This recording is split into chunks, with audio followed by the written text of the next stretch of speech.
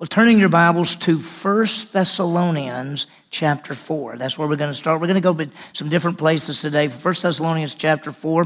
As you know, we just finished 2 Thessalonians, and in a couple of weeks we're going to start Matthew, which is going to be incredible. And as you know, we go verse by verse, passage by passage, so it'll be a great study. But this morning's a little bit different. We're going to look at the subject of holiness.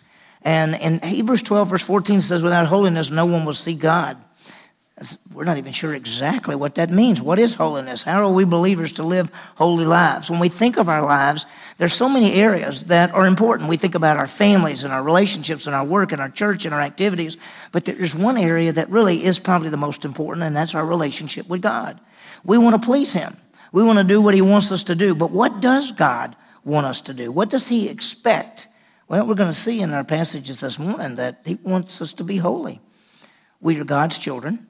He wants His children to be pure, to be set apart for service. So there are two questions and two things we're going to look at this morning very briefly is why should we be holy? We're going to look at three reasons. And then we're going to look at how can we be holy? And we're going to look at three things there as well. Now, before we get into it, I want to remind you of something. We're talking to Christians when we talk about living holy lives. Salvation is a gift. And it doesn't deal with your lifestyle and how good you are, how bad you are. We've all sinned and come short of the glory of God. And Jesus Christ died on the cross to pay for sin and rise again. And whoever believes in Him will never perish but have eternal life. My prayer is that every one of us in this room, that you have trusted in Jesus Christ as Savior. And if you haven't, right where you're sitting right now, you can put your faith in Him, that He will give you eternal life. The message we're talking about this morning is about we as believers, that we have trusted in Christ, and we're supposed to be holy men and women. That's the plan. And so how do we live this out? What do we do? And so as God's children, what does He expect of us? And we'll see it as we go through this morning. You know, there are a lot of what we call key times in people's lives. You think about it, your birth, and then when you walk and you talk and you go to school and you become a teenager and then you get a driver's license and then you go off to college and then you graduate and then you get a job and then you get married and then you have children. I mean, just so many things. And when we think about our lives and all the things that are involved, God has a plan. He has a plan for our life, and here's what it is. It's to glorify God. He says in 1 Corinthians 6:19, what, do you not know your body is the temple of the Holy Spirit who's in you? You're not your own. You've been bought with a price. Therefore, glorify God in your bodies. He actually says that we're to glorify God in our lives. This is the plan. This is what we're supposed to do. We're called children of God. We're also called something else, because sometimes I'll say, what are we called in the Bible? And they'll say, we're called God's children, we're called this, we're called this. One of the things we're called is saints. That confuses some people because historically, a lot of people think the word saint means a set up, some believer that's better than everybody else. And so they say, they're a saint, or they've been made a saint or something. What you understand is that every believer is called a saint in the Bible. Paul will write a letter and he'll say to the saints of a particular church. And the word saint means set apart one. It actually means holy ones. We are called holy ones. So you realize that every one of us in this room who know Jesus Christ as Savior, not only you're a child of God, but you're called a saint, a set-apart one in Jesus Christ. Now, I want you to understand, being a saint, being set apart is two ways. There's a positional aspect. I mentioned it a while ago, that when you put your faith in Jesus Christ as Savior, you are set apart in Christ. He gives you His righteousness, and you are positionally holy and righteous as God.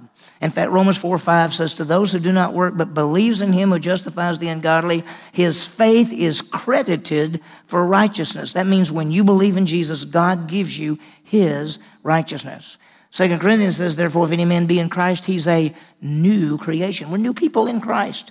So positionally, we're holy. So one day in Sunday school, I asked the question, how many of us in this room are perfectly righteous and holy? And nobody wanted to raise their hand. But I said, look, every one of us who know Christ as Savior, you are perfectly righteous, holy. That's your position in Jesus Christ. But there's a second part, and that's experiential. Our experience. We live the Christian life. We're fallen people. We live in a fallen world. We're growing to be more and more like Christ. We're growing in the grace and knowledge of Christ. And what we want to be is to be holy. What we want to do is try to live out who we are. That's why the Bible says, walk worthy of our calling. Our calling is that we are saints. We are holy men and women set apart in Christ. We are to live out and be holy men and women in Jesus Christ. So the focus of our study today is just going to be dealing with our experiential holiness. And you remember that the next event is Jesus Christ coming in the clouds. We call that the rapture. That's an amazing event. It could happen, and it could happen any second. The dead in Christ will rise first. We who are alive and remain will be caught up together to meet them in the Lord. That's 1 Thessalonians. That's 1 Thessalonians 4 is where I actually told you to turn. We're going to look at a different verse in a second. But as we await Jesus Christ to come back, what do? Well, we know what's expected. We to live holy. We who have trusted in Christ. I want you to look at this verse right here. 1 Thessalonians chapter 4, that's why I told you to turn there. Look at verse 7. It says, "For God has not called us for the purpose of impurity," that means unholy, "but in sanctification," that means holiness. So what we realize is that God hasn't called us into a relationship with himself, and that we're his children and we're children of God and we're in Christ and all of that. He says he's not called us for the purpose of impurity. The word impurity there means it's sinful. He says he's not called us to be sinful, but to live in sanctification. And sanctification is the idea of being set apart. That's what that word means. So what he actually says to us is, as a child of God, we're not called to live sinful lives. We're called to live holy lives. Now, every one of us in this room would say, well, we know that, but we're not very good at it, right? I mean, the truth is, we say, yeah, we know that. We know that God said we're supposed to live righteously and godly in a present world, but we don't always do very well. And so the goal that we want to look at this morning is really two things. I want you to see, why are we to be holy? Why does God want us to be holy? And then second, how are we to be holy? How can this work? So let's start. How in the world, why are we to be holy? Well, here's the first answer, and is that God commands it. Let's look at the verses that we read earlier, and that's the 1 Peter chapter 4. So just turn over in your Bible from 1 Thessalonians. When you get to the book of Hebrews, and then there's the book of James, and then there's 1 Peter. If you get to 2 Peter and 1 John, 2nd, 3rd, you've gone too far. So it's 1 Peter chapter 1, and we want to look at verses 14, 15, and 16, because the first thing we realize, why should we be holy? Because God said, I want you to be holy men and women. Now, that's not easy. What does he say? Be holy. So let's look at what he says. 1 Peter chapter 4, verses 14, 15, and 16. 1 Peter 1, verse 14. As obedient children, do not be conformed to the former lusts which were yours in your ignorance. Now, that's a kind of a hard thing. He starts off by saying as obedient children. So we're supposed to be obedient children. We know we're children of God. Now, obedient children, that's kind of big. You know, when you see little ones, and I see Riley and you know, my granddaughter and grandson and the others, and I see kids all the time. We want them to be obedient. We want to say, go sit down, and they're supposed to go do whatever you tell them to do, right? But we know that they're not always obedient. Well, what does God say to us? He's our Heavenly Father, and we're his child, and as he says, as obedient children. And the truth is, sometimes we're not obedient. But he says, as obedient children, here's the plan. Do not be conformed, shaped to the former lust which were yours in ignorance. The word lust there means desires. He's saying, don't live out the desires you used to live out as an unbeliever. Now, some of you trusted Christ when you were very young. Some of you trusted Christ when you were older. But the bottom line is, there is the lust of the flesh. We saw it when we did our study on temptation. And there is a pull within inside of us. And he says, listen, as obedient children of God, don't live a sinful life. Don't live according to the lust of the flesh, because it's there. It's there all the time. It says the world wants to shape us. Notice what it says, do not be conformed, shaped to the former way we used to live. And then he says something amazing. He says, be like the one who called you. Verse 15, but like the Holy One who called you. Who is the Holy One? The Holy One is God. The Holy One is Jesus. But be like the Holy One who called you. Be like Jesus who called you into relationship. Be holy yourselves in all your behavior. Now, Jesus Christ is perfectly righteous and holy. And when Peter writes this, he says, you be like the one who saved you, the one who called you, the one, be holy like him. And we go, wow, I'm supposed to be like Christ? Yeah, we are. Yeah. In fact, isn't that the plan? To be conformed to the image of Christ? Paul says, for me to live is Christ. He says, when I live, I try to live like Christ. I mean, the bottom line is you and I are to be conformed to the image of Jesus Christ. We're to grow in the grace and knowledge of Christ. And so the plan is for us to be like Christ. In fact, so when people see us in this world, they see little Christ, Christian.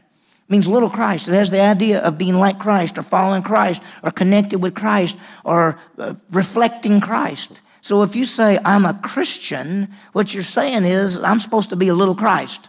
I'm supposed to be like him. I'm supposed to be one of him. And so Peter says, as obedient children, don't live like you used to live, but like the Holy One who called you, like God and Jesus who called you, in yourselves, be holy in all your behavior. And we go, wow, that's amazing. Be holy. And then he says, why? Because it is written. And he's quoting from Leviticus. You shall be holy, for I am holy. God told the nation of Israel when they came out of Egypt that you're to be holy people because I'm holy. And I'm your God, and you're to reflect who I am. And the same thing for us. We belong to Jesus Christ, the perfect, righteous, holy one. And he says to us, we are to live out who we are. So the first reason that we live holy lives is because God commands us to live holy lives. There's a second thing, and that is it's God's purpose for our life. This God's plan for our life. If you can, go back to 1 Thessalonians where we were a while ago, 1 Thessalonians chapter 4. And this passage has always really been amazing. When you think about this passage, look what it says, because it's so contrary to our culture. 1 Thessalonians chapter 4, verse 3 says, this is the will of God. This is his plan. Your sanctification. That means you're being set apart. That means your holiness. This is the will of God for your life, is your holiness. If you came into me and said, I'd like to know God's will for my life, I can tell you God's will for your life. In fact, in Sunday school or in our grow groups coming up in about 2 weeks, we're going to be looking at knowing God's will. And I guarantee you, I can tell you God's will for your life. There are at least 5 places in the New Testament where he says, this is God's will for your life. This is one of them. So what is God's will for your life? What is God's plan for your life? Notice what it says. For this is the will of God. This is God's will, your sanctification. It means being set apart. It is your holiness. That's God's plan. And then he goes on, then he really gets specific. He says, that is you abstain from sexual immorality. He's writing to the Thessalonians. He says, God's plan is that you'd be a holy person, especially in the area of sexual immorality. And then he goes on to say that each one of you would know how to possess your own vessel. Your vessel is your body, in sanctification and in honor. He says, know how to control your body, control yourself. And that is in our culture says, don't control yourself. Do whatever you want to do. There aren't any right really rule. I mean, people say, oh, what's right for you is right for you, and what's right for me is right for me. No, the Bible says there are certain things right and wrong. And he says, listen, this is the will of God, your sanctification. That is, you abstain from sexual immorality and let each one know how to possess their own vessel in sanctification and in honor. Right? In holiness and in honor. So the second reason that we are to be holy people is because it's God's plan for our lives. That's what he wants us to do. We're to control our lives so that we can be holy people. Now, let me tell you, that is really hard in a fallen world. But you know what's so amazing? You go throughout history, and people will say, okay, yeah, look at the world. It's so bad. So what we'll do is we'll be like hermits, or we'll be like these monks, and we'll get completely off by ourselves, and we'll be by ourselves, and we'll take a vow of silence, and we'll be by ourselves, and they still sin. We're going to talk about how in the world can we be holy in just a minute. But it's God's plan for our life. No matter where we are or what we're doing, it's God's plan. We must control ourselves. We're going to mention some classes in just a minute that we'll have at SBI, but one of them, Adam Barnes is going to teach a class, and it's dealing with Romans chapter 6, which is that we died and rose again with Christ to a new life. That's one of the ways that we can live out this, that we can be a holy person. We'll see that in that class. There's the third reason, and that is we're testimony. Why should we be holy? Because we're testimony to the world. Philippians chapter 2 says we shine as lights.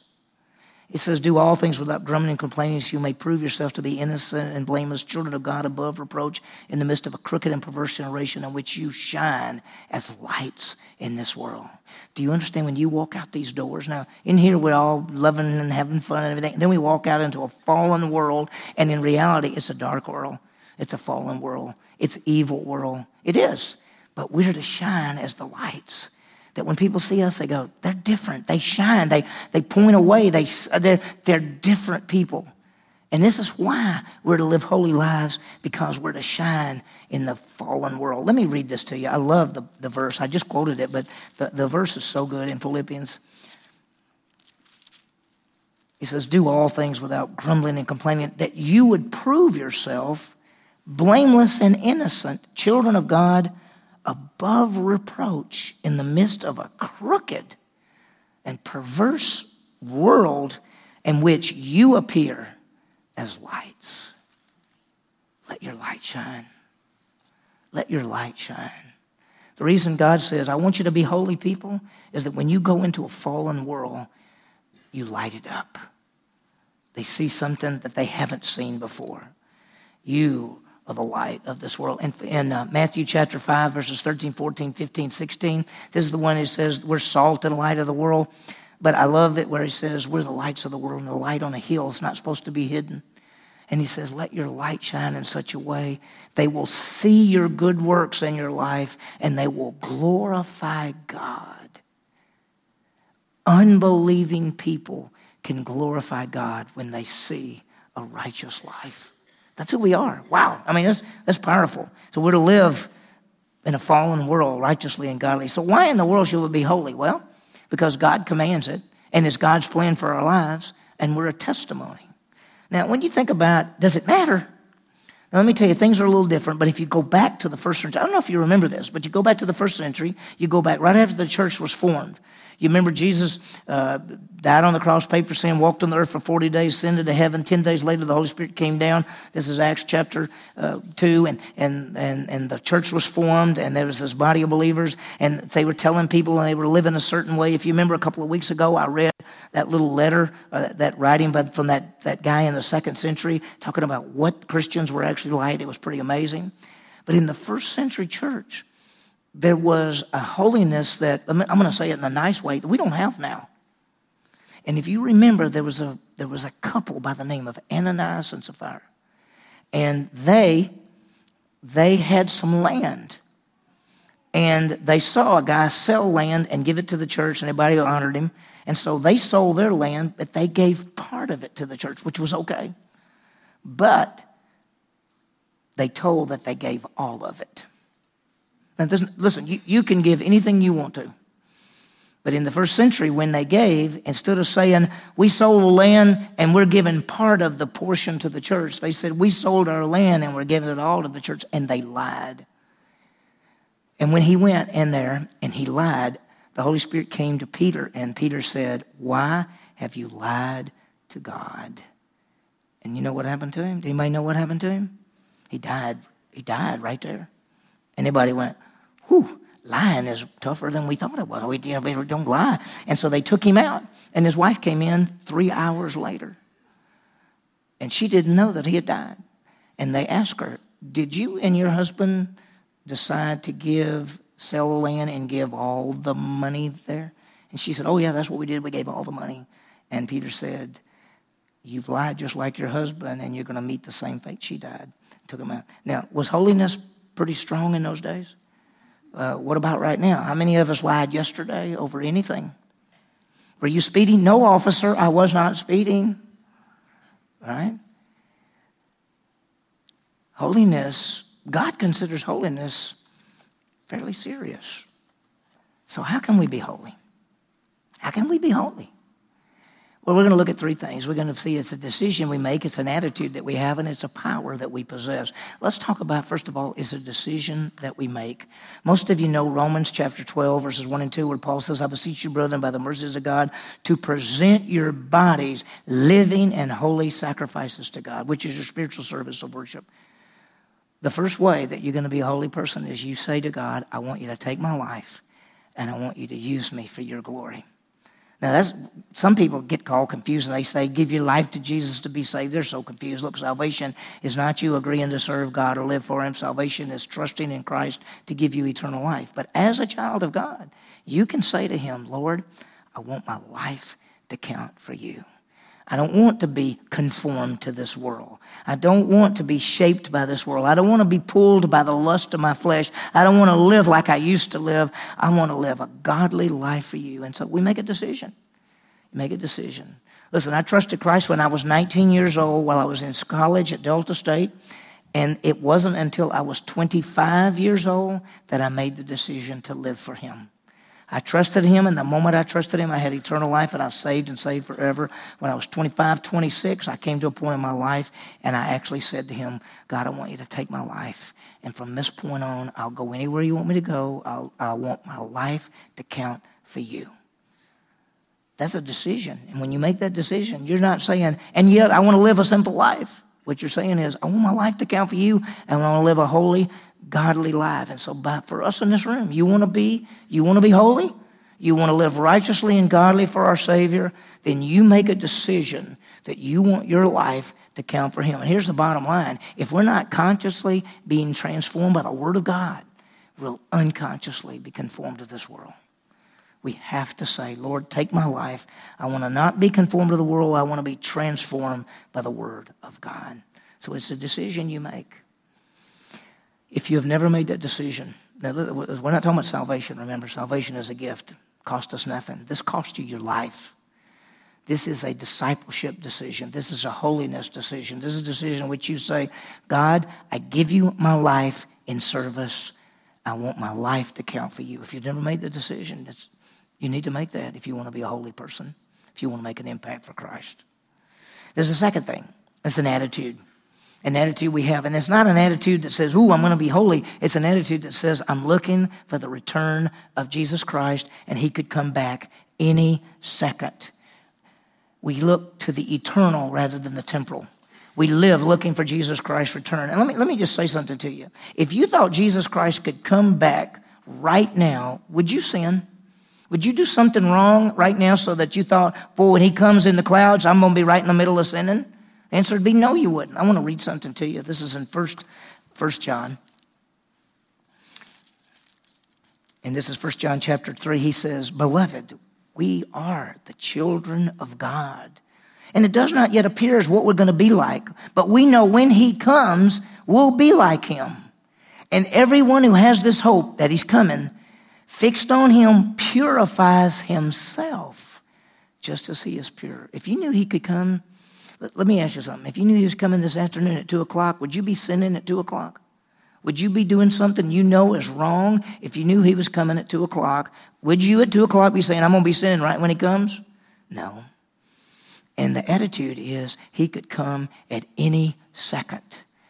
And John says that people who are looking for his appearing are living a pure life. He says we will be like him when he comes, and whoever has this hope purifies himself as he is pure. Looking for the blessed hope. And Titus 2 says we're looking for the blessed hope and the glorious appearing of our great God and Savior. How would we live if we knew that Christ would be here today? How would you live? I mean, when we sin, we think we cover it up. We think nobody knows. And this is just last time anyway, and nobody will know. And nothing's going to happen. And maybe Jesus probably isn't even watching. That's what we think. What if you thought he could come any second?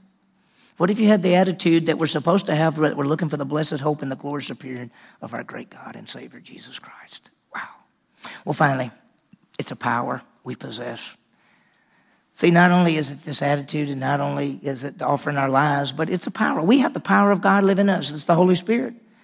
Our body is the temple of the Holy Spirit is in us. We're to live righteously and godly. We're to walk in the Spirit, Galatians 5:16. We're to be filled with the Spirit, Ephesians 5:18. The way that we can live holy lives is we take the power of the Holy Spirit who lives inside of us, God living in us, and living out our Christian lives in his power.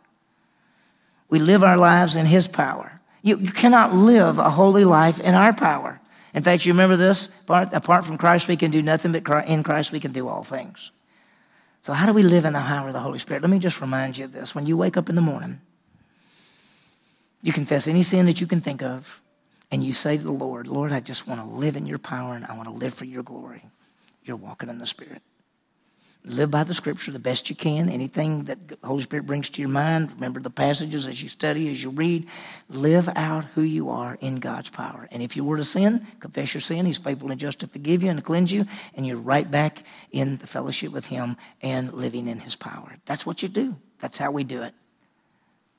So how can we be holy?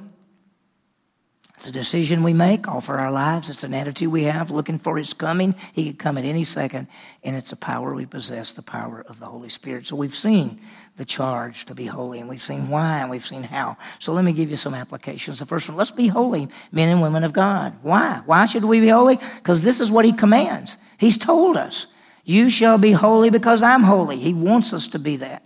It's His plan for our lives. This is the will of God, your holiness, your sanctification, and we're to be lights in a fallen world. So ask yourself this question. Why should you be holy? God said be holy. That's His plan for your life. We're to be lights in a fallen world.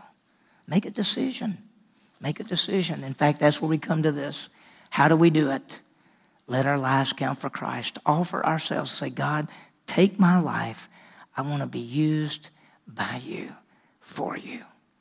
And we look for the Lord to come in any second. And let me tell you, if you thought He was coming right now, you wouldn't do anything wrong. And then walk in the Spirit, God's power. Maybe be men and women of God, living holy, pleasing lives for our great God and Savior, Jesus Christ.